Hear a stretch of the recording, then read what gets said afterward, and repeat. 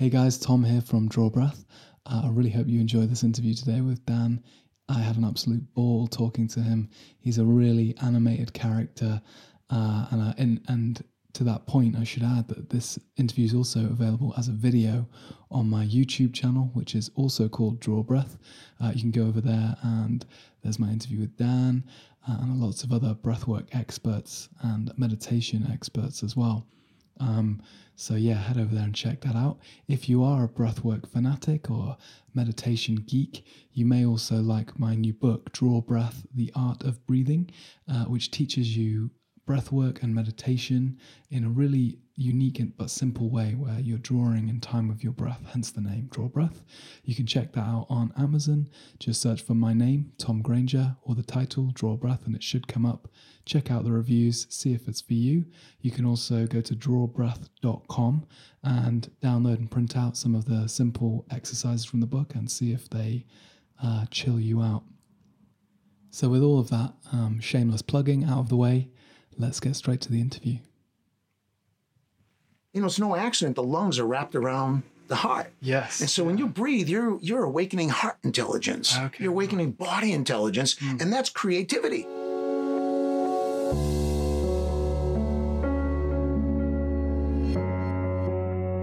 So I'm here today with a force of nature in human form. Some people call him the Bruce Lee of breathing. I like to think of him as the Rasputin of respiration, the indomitable Dan Brule. And for those of you who don't know about Dan and his background, Dan was originally a medic in the US Navy before joining an elite team within the Navy of medical deep sea diving technicians.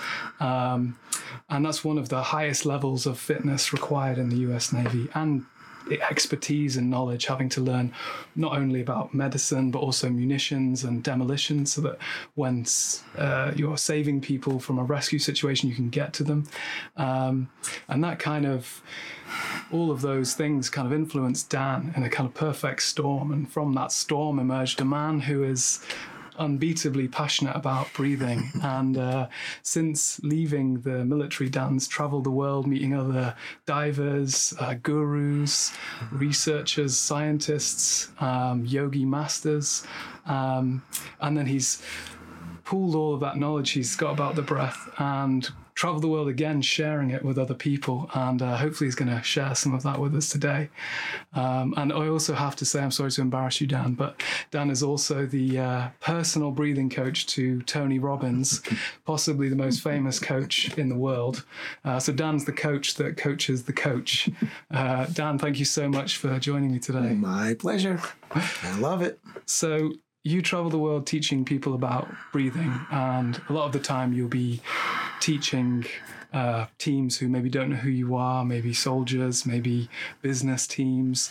Do you ever come across people, you go in there and you say, I'm here to teach you how to breathe? Do people meet you with a kind of cynicism, or how do you inspire people to take note of the breath?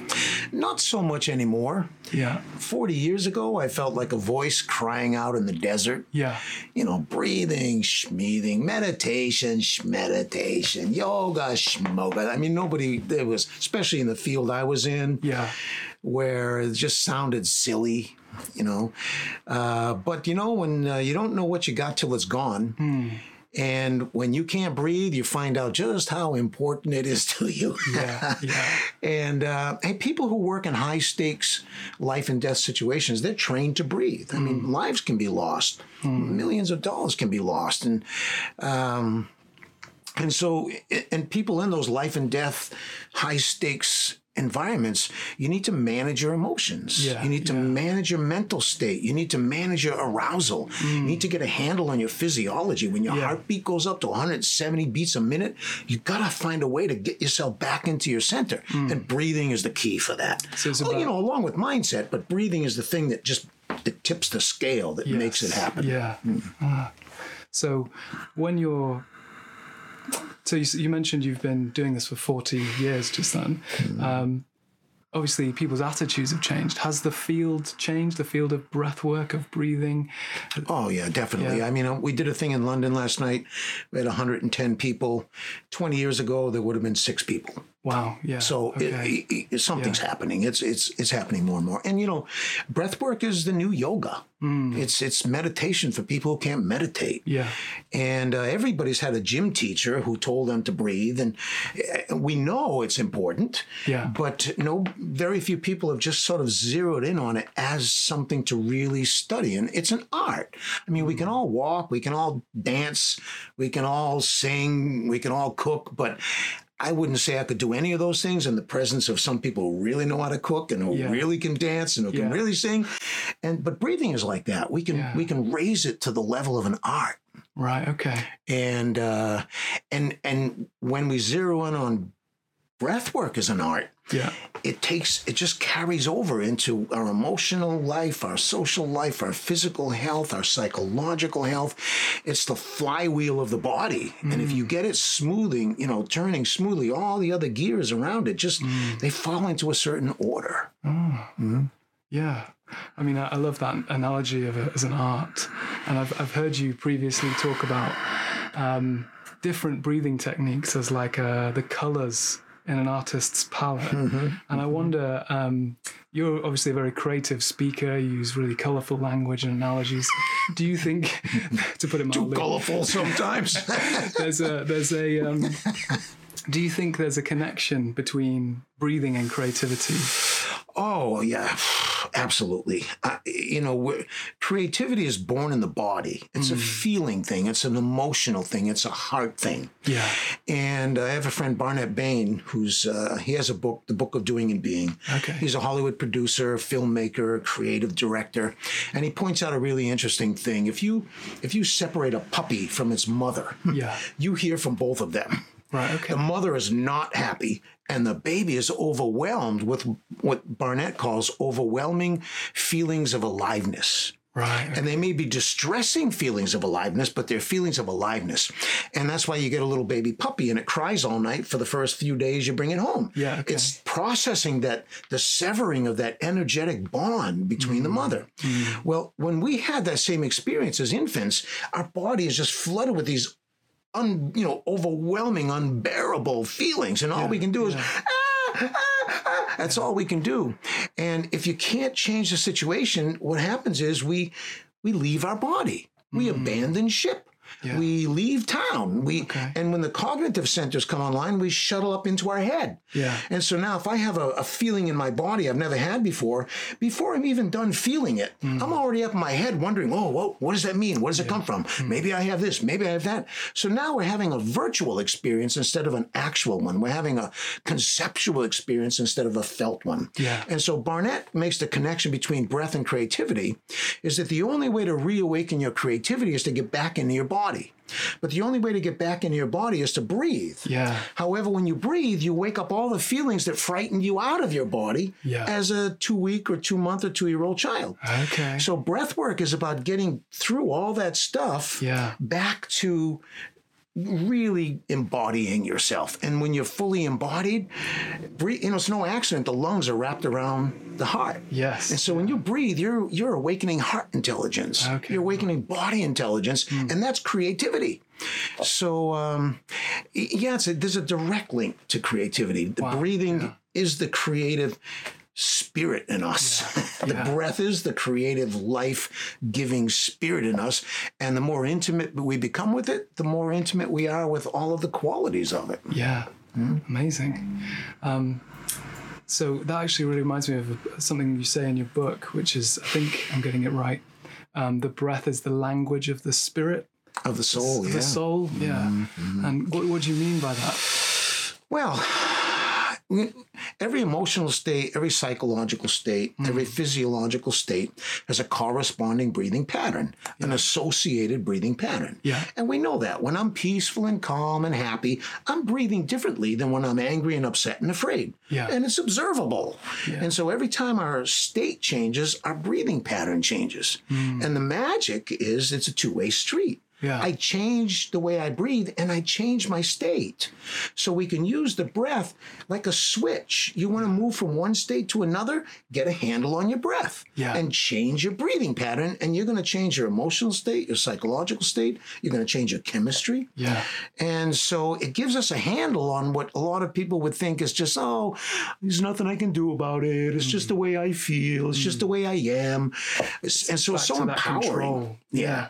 And so breath work is so empowering for people who want to be empowered. Now, if you want to keep the excuse, it's not my fault, he makes me angry, she makes me sad, if the problem was the government. If you want to keep projecting your problems outside on the world, breath work probably won't be interesting for you. But if you really want to take responsibility for your life, wow, the breath is right there to help us do that. Amazing. So I know that you travel the world. I think it's 60 countries. 66 at the moment. 66 different countries that you've taught in. And do you find that people breathe? It's a weird question. Do you find people breathe differently in different countries? Do you find, or is it always the same kind of people drawn to breath work? It seems like I'm seeing the same kind of people everywhere I go. Yeah. I must be attracting a certain kind of person. Yeah. They gravitate towards breath work. Although breathing is very unique. When I first got into this in a kind of say practical or applied way was as an X-ray technician. Yes. Yeah. And so you take a chest X-ray, and when you take a chest X-ray, you tell the person, take in a deep breath, hold it, and click. Because if they're breathing, the picture's blurry, you're going to have to take it over again. So you have to watch them very carefully and make sure they're holding their breath when you snap the shot. Yeah. And so I gave those simple instructions to, quite a few people. At the end of a year, a couple of thousand, 3,000 people. Yeah. And everybody did something different. What they called the full breath, the muscles they used, the expression on their face. And it was like the breath just started speaking to me. And I could see how it expressed and reflected who they were and their personality and their psychological tendencies and their emotional tendencies. And so it was like the breath just started speaking to me. And from then on, that's all I was focused on people is their breathing. Yeah. They might be smiling, but they don't mean it. They might look tough, but they're scared. Yeah, and you could tell that from the breath. They could disguise their posture. They could disguise their voice and their facial expression. Yeah. But there are very few breathing masters on the planet, and so most people haven't learned to disguise that. So it's very pure. Yeah. It gives very pure information. Wow. Yeah. And so that must have been an amazing foundation. Doing those chest. Did you do just hundreds of checks? Oh, thousands. Thousands. Yeah. Wow. Old people, young people, kids, peak athletes.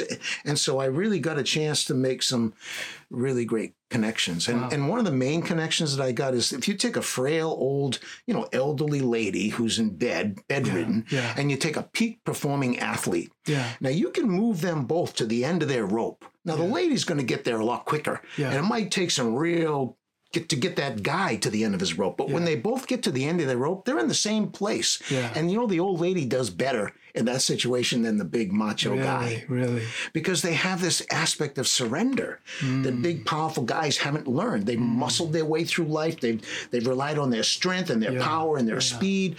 The old lady doesn't depend on that stuff. She's learned long ago that she found a plan B. Yeah. And so I used to tease all of my Navy SEAL friends that you need to be like an old lady, because an old lady right now would handle this better than you, because she'd be able to surrender. Yeah. And when you're caught in the jaws of a tiger, you can struggle all you want. You're not going to get out. So you gotta have a plan B. Yeah. And a big part of breath work is really learning to relax. Yeah. And you can use the breath to reach profound, sublime states of relaxation. In the same way you can use the breath to reach really heightened states of energized, states. So so it's not about just relaxing. Or, it's a whole spectrum of emotion. We have this snake oil, right? I mean, breath is like it's snake oil that really works. Yeah.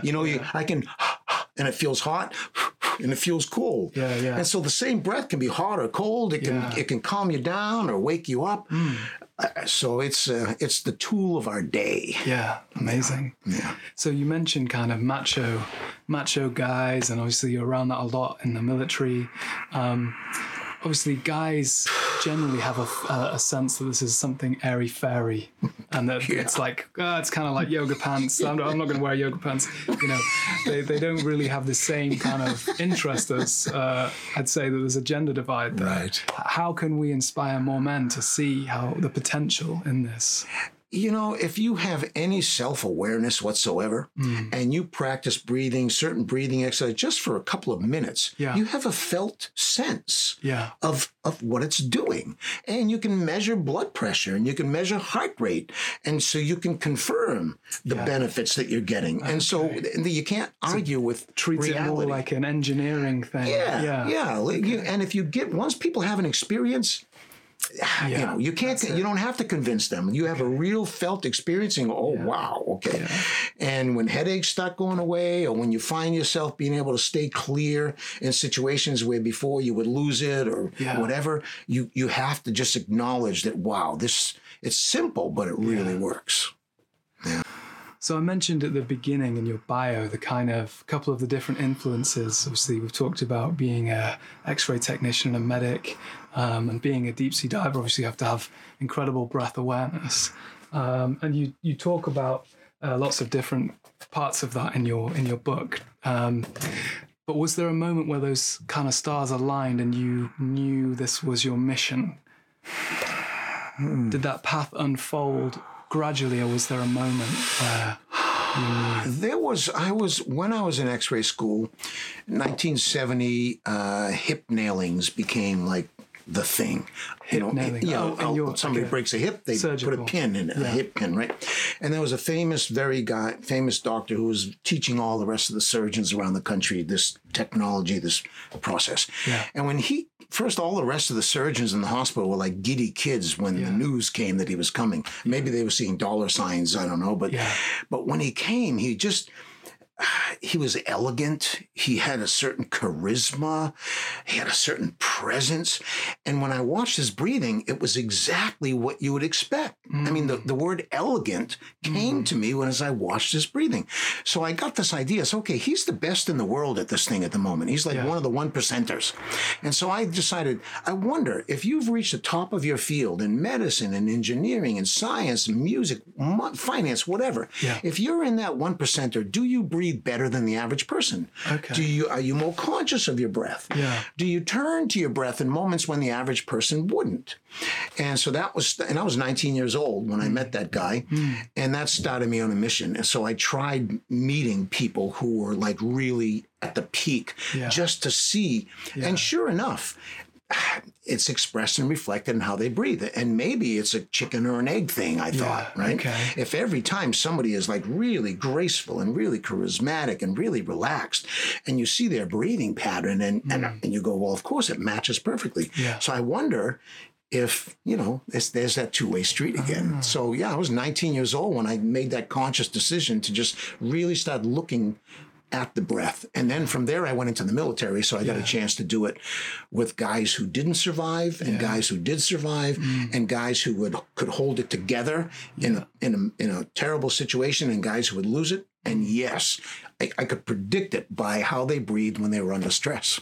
They either, under stress, you either hyperventilate or you hold your breath. Yeah. And I wanted to know which of those, and it's like the person who freezes versus the person who runs around like a chicken with their head cut off, doing a whole bunch of useless stuff that isn't helping anybody. Yeah. I wanted to know as a medical, as the rescue person, who those guys were. So when the crap hit the fan, who do I sit on and tell them to sit down and shut up? And who do I slap and kick and make them move? I wanted to know ahead of time. Yeah. So, and I could tell that by their breath. Yeah. All we have to do is stress a person a little bit or a lot. Yeah. And it reveals where they're going to go sour in a crisis moment. Amazing. And then we could prepare.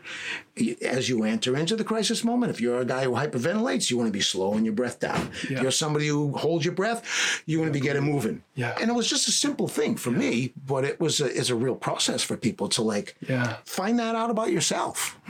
And then be on guard for it. And then when you move in to a stressful situation, you know your tendency and you get a handle on your breath ahead of time. Yeah. And you can cruise through moments that before you'd either freeze or you'd panic and want to run. Very cool. Yeah. So, I mean, you mentioned there that kind of urge to go and seek masters.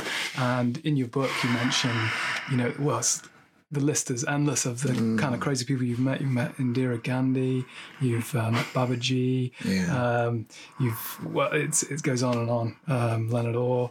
And I just wonder, is there anyone, and even now you're still meeting people, still learning, is there anyone in your kind of 40 years who's particularly stuck in your mind or inspired you? I know it's a difficult question because there's so many people that you've kind of learned. No, I mean, the traditional, you mentioned Leonard Orr, who's the father of rebirthing. He was a major inspiration for me. Babaji, who is Harikan Baba, he's written about in Yogananda's book, The Autobiography of a Yogi. Yeah. He's Yogananda's guru's guru. He's referred to as this immortal, yogi master who materializes and he's not even a person. He's more of a phenomenon. Yeah. And Swami Rama, who was a good person who carried on the classic pranayama tradition. And so I like to get to the sources of those things. I spent time in China, probably Hu Bin, my Qigong master, changed my life. Leonard Orr changed my life. Babaji changed not just my life, but all my past lives and all my future lives. And he changed the lives of people around me. And so, they're at the top of my list, I think. And some very unknown heroes, just people who intuitively, accidentally stumbled over abilities.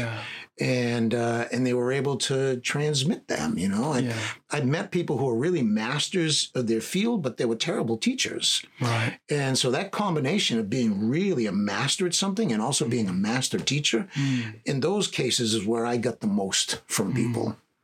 And that's what I try to do. I'm trying to be a master of my art, but I'm also trying to be a master of teaching it, passing it on, letting people catch it, you know? I mean, I thought I knew about breathing before I read Just Breathe, and some of the facts in there they just come from left field. Like I think one point you mentioned that we release 70% of our toxins through the breath. Yeah.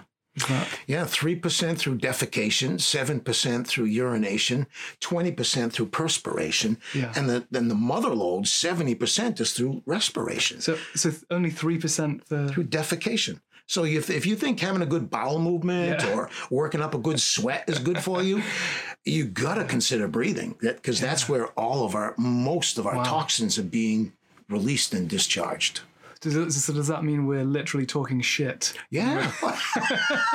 And a lot of shit's collecting in us too, if you're not getting rid of it. So the more we breathe, the more we're cleansing our blood through the lungs. Wow. And on a physiological level, you're detoxing. And on an energy level, you're cleaning and balancing what you might call your energy body. You're cleaning and balancing your emotional body, your mental body. The breath is the thing. And it connects the physical body to the mind. It connects the subconscious mind to the conscious mind. And so the breath is that bridge between spirit and matter. And you want to have one foot in each world. I think the idea is to just have one foot in each world, and the way to do that is to be in the breath. So obviously your background in the military, and now you're training still military folks. Do you think your experience in the military would be different if you had the knowledge, if someone gave you the knowledge now that you're giving to people? Oh, heck yeah. Yeah, heck yeah. And in fact, now, I mean, I have a good friend, General James Cook, who I have a chapter on in my book, and Mark Devine, who's a Navy SEAL. And when I met these guys, I thought, man, where were people like you when I was in the military? You weren't around. People, they were more unconscious, that there was no real, they weren't around. And there's hope now because they're in there. They're making a difference. And And the Mind Gym in Virginia, where the Navy SEALs are doing, I mean, they're encouraging them to take LSD and to ayahuasca and to do trance dancing and drum circles. I done laughed out of. In fact, I got sent to jail in the military because of LSD. Really? And now they're encouraging people to do it. So think that the culture has changed for sure.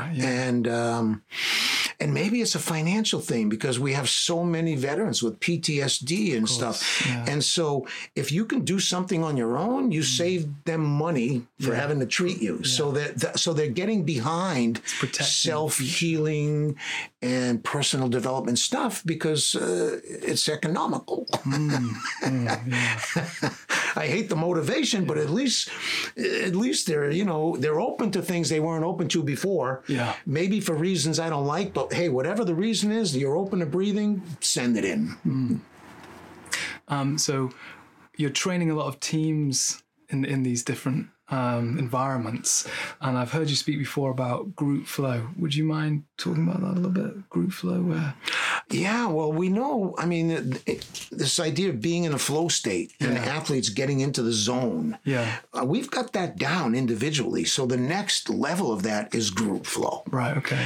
And so you can take some obvious lessons that kind of overlooked, like people who pray together out loud. Yeah. And it synchronizes their breathing. If we're all repeating the same mantra or the same prayer out loud together as a community, as a group, we're synchronizing our breathing.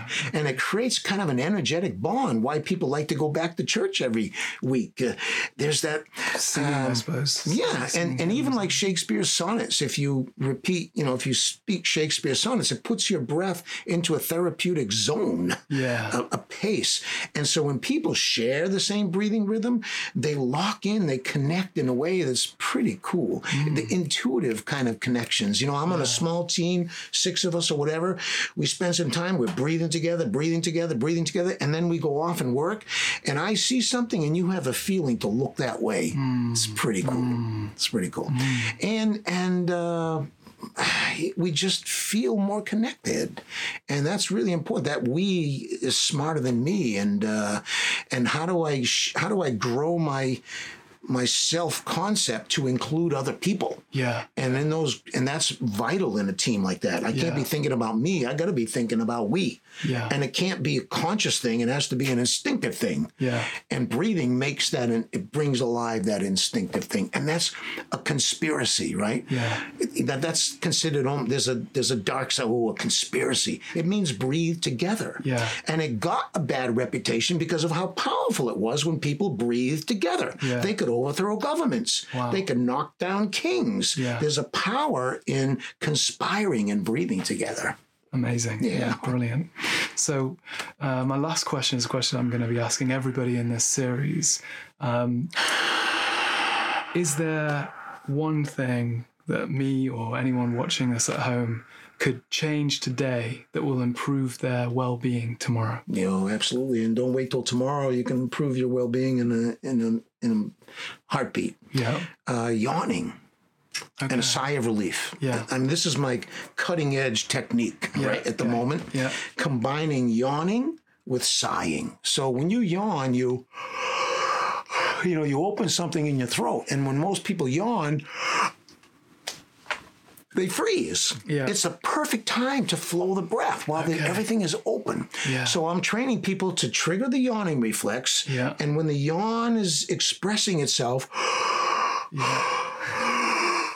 give yourself sighs of relief. Wow. Amazing. Just bring together a sigh of relief and a yawn. We already know how to do both. So you don't need to be an expert. We know what a sigh is. Yeah. Exaggerate it. Make it Shakespearean. Yeah. We know what a yawn is. Just trigger it on purpose and breathe in and out while you're yawning. It's such a simple combination, and yet I've never heard of it before. And it's amazingly powerful. And my theory is that we're cutting new neural pathways. Because the yawn, an actual yawn, you don't do it. You can do something to trigger it. Yeah. You can do something to suppress it. But when it's happening, it's happening. You're not doing it. So in that moment that something is happening, if you consciously come in and breathe, the ancient brain has triggered the yawn, and the modern brain has got you spinning the breath like a wheel. Yeah. And you're making connections that weren't new connections. So I think that forms the foundation of some higher abilities. My working theory. Yeah, I like it. I like it a lot. Dan, thank you so much for joining me today. It's been an absolute pleasure. And I'm going on Dan's workshop tomorrow down here in Chichester, and I'll let you know how that goes as well. All right. Thank you. Wow, so that was a really interesting talk with Dan. You really get a sense of that kind of infectious passion that he has for breathing and the kind of character that he brings to it. If you enjoyed that chat, I really strongly recommend you pick up a copy of his book, Just Breathe. It's kind of, you learn breath work and breathing techniques almost by accident because he's weaving together these different stories from his own life and all the people he's met. And if you have access to audiobooks, I really strongly recommend getting the audio version because Dan's reading it and you could probably hear he's got this amazing kind of resonant, raspy storyteller voice, and he's just kind of all over the place with his intonation. It's a really good audiobook. And if you enjoyed this interview, then you're really likely to enjoy the interview that I'm going to be doing in a few weeks with Patricia Gerbag and Richard Brown. They're a husband and wife team of doctors from America, and they've been researching the evidence and the neuroscience and the physiology behind really ancient Aikido and Qigong breathing techniques. And they've uncovered some absolutely extraordinary facts about how really simple breathing techniques can change you emotionally, change you physiologically on a fundamental level. So yeah, if that sounds like something you'd be interested in, then please do subscribe. A huge thank you to Summersdale Publishers for lending us their library to shoot this video in. Yeah, thanks for watching.